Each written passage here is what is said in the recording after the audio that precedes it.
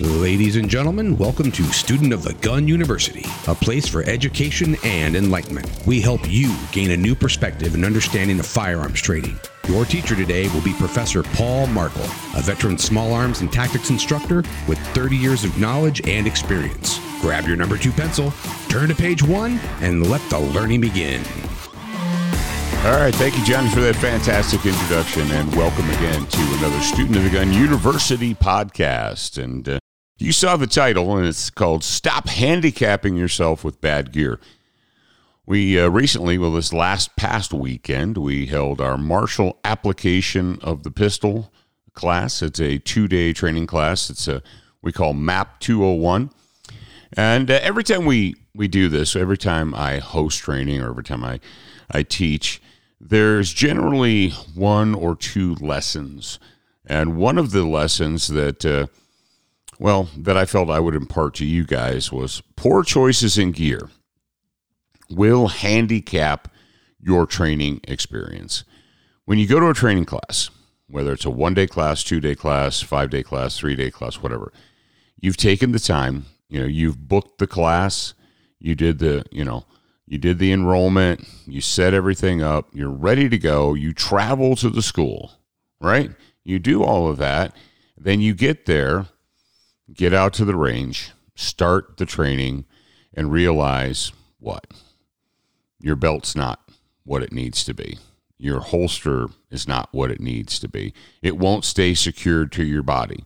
Your holster won't stay secured to your body because every time you pull the gun out, the holster either comes out with it or it moves or shifts or what have you.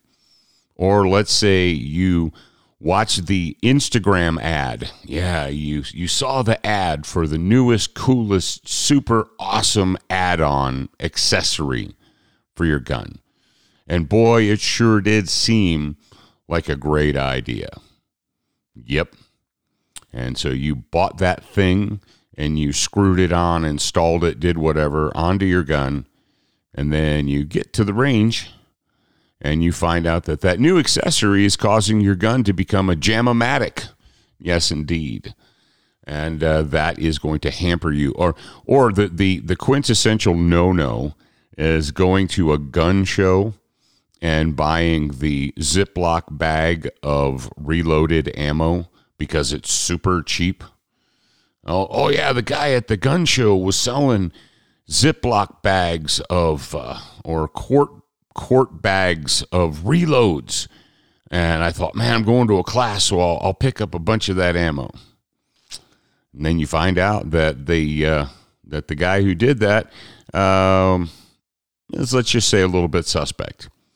And now you're struggling because you're having problems with your ammunition. Poor gear choices are going to handicap you. Now, I'm not saying that you need to drop thousands of dollars on gear to go to a training class. That's not what I'm saying at all. But what I'm saying is that bargain shopping I'll give you a great example. You go online and you decide you want to buy a holster. You need to buy a holster for the class, or you need to buy a holster for concealed carry or whatever. And you shop for holsters and you see, that name brand one is, let's say it's X. Let's say it's going to cost $59. You didn't have any problem spending $500 for your pistol, but then you encounter a holster and it's $59. And you're like, oh, I don't want to pay $59 for a holster.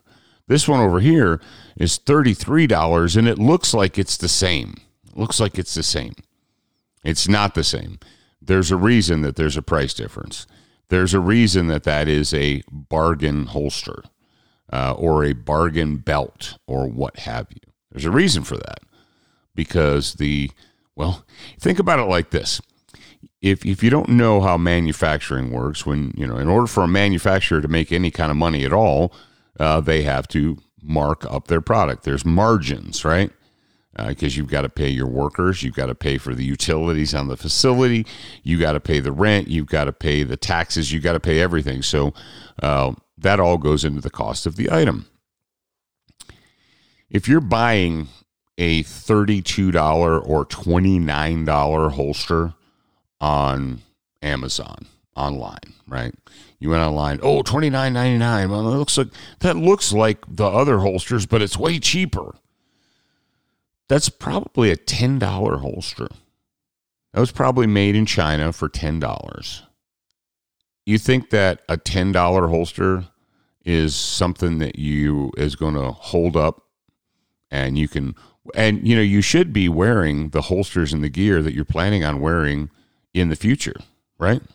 So bargain shopping for cheap stuff is not a great idea because you are going to handicap yourself. And when you handicap yourself with this cheap garbage, what you end up doing is instead of focusing on learning, you're instead focusing on trying to fix your gear issues. And that is a tremendous distraction, and you're handicapping yourself. And I don't want to break your hearts or anything, but here's the reality of it. If you go to a class and there's 8, 9, 10, 12, 15 other people in that class, the whole class isn't going to stop and wait for you to fix your crappy gear problems. The class needs to go on, and the instructor needs to keep teaching, and it's not fair to the other students to hold up the drills because you can't get your holster to work, or because your belt isn't working right, or because whatever, because you installed X accessory on your gun, and now it's causing you to have massive frequent stoppages, right? We can't hold up the class because you showed up with crappy gear. It's not fair to everybody else, and it's going to be a distraction to you, and you're handicapping yourself. Now, one of the things that you should do, especially with belts, holsters, and clothing. I'll give you this one. Belts, holsters, and clothing. At Student of the Gun University, or SOTGU, in our student gear list, one of the things that we always put in there is loose, comfortable clothing, right? Now, I'm not telling you to show up with sweatpants on. As a matter of fact, I would prefer you didn't show up with sweatpants on, but you should have clothing that is loose and comfortable and rugged and also has belt loops. Yes, Gen Z, I'm talking to you. Gen Z males or, men in the Gen Z crowd that wear pants that don't have belt loops. Oh, yeah, they're super comfortable lounge pants. That's great, but here's the deal. You're going to be carrying a gun. You need to wear a sturdy, good belt, and you should have freaking belt loops. Yes, your pants should have belt loops. I never thought in a million years that I would have to tell adult men, an adult man is a man over age 18 or over. I never thought in a million years I would have to tell adult men that when they come to the range, they need to wear pants with belt loops. Mm-hmm. Yeah, I don't know what's going on in our world where men are walking around in public with pants that don't have belt loops on them. I don't know what kind of clothing manufacturer makes pants for men that don't have belt loops. But things like that. What are you going to wear to the range? Well, I don't know. Well, figure it out. Figure it out before you get to the training range.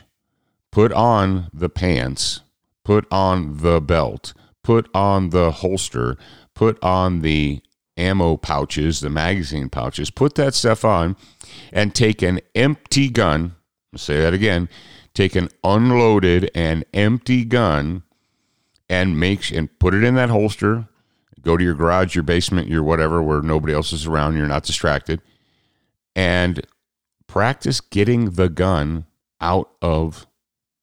I'm not telling you to do 1,000 draw strokes, but you should be able to pull the gun out of the holster without the holster coming with the gun, or it shifting, or the belt shifting, or whatever. Do that before you get to the training range. Okay? Do that before you get to the training range. Now, we had a couple of students that did exactly the right thing. They showed up on the range with two guns of identical caliber and identical function. So just in case one of them went down, that they would have a backup, which is a good idea. Now, that doesn't happen all the time, but it does happen. It does happen. We do have loaner guns. We've got a loaner gun with we got multiple loaner guns with loaner holsters and so forth that we can loan you, but still you want to get through the class with your gear, if at all possible. So my advice to you, if you're going to book a slot in a training school, and you should be getting training, make sure that your gear is going to work. Try it out. Try it on. Put the stuff on. Put the holster on.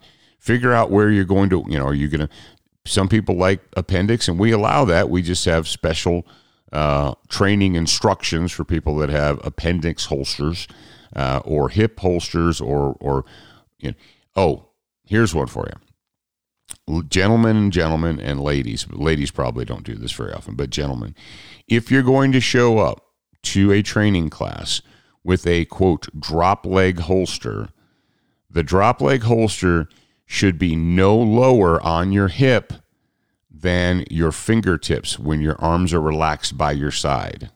All right? It should not be, the holster should not be down by your knee. What you should be able to do, put your drop leg holster on your body, and stand up straight, let your arms hang naturally at your sides, and you should be able to curl the tips of your fingers underneath the holster. That's as low as it should be. You don't want it down by your knee. You want it up relatively high on your thigh.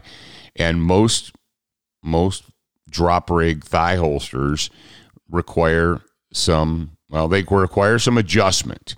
You're gonna need to adjust them.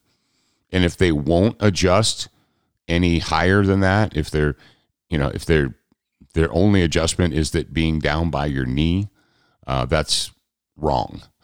That is incorrect. That is wrong. That is way too low, and that's not where they're supposed to be. Take it from somebody who's worn drop leg body armor holsters for years and years and years and years. So there you go. That is your advice. Go to SOTGU.com right now. SOTGU.com, short for Student of the Gun University. We have a full calendar open right now. We have a full calendar of events. We have pistol, rifle, shotgun, precision rifle. We have the handgun classes that we're going to be doing in Utah in the spring.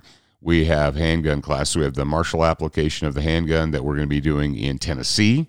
We'll do that in Tennessee in mid-March. Then we're going to be in Texas, in the Nacogdoches area of Texas in late March. So if you'd like to jump into one of those, if you guys don't want to drive all the way out to the west, which you should drive to the mountains. It's worth the drive. But if Tennessee or Texas is more convenient for you, we'll be doing that. So we've got shotgun, rifle, precision rifle, and handgun classes. Plus we have our core classes like the 7 training tips. We have the Legion of Michael training course, all of that. And you can find it at SOTGU. All right, ladies and gentlemen, children of all ages, that is it for today. Thank you very much for joining me. I am your host, Paul Markle. Remember, you're a beginner once, a student for life. Thanks for joining us today. We are big fans of the value for value model. Please go to SOTGU.com to contribute the amount that best fits the value that you got out of this lesson. It could be $5 or $5 million. By contributing, you will help the show grow and assist in the education of your peers. And remember, you are a beginner once, a student for life.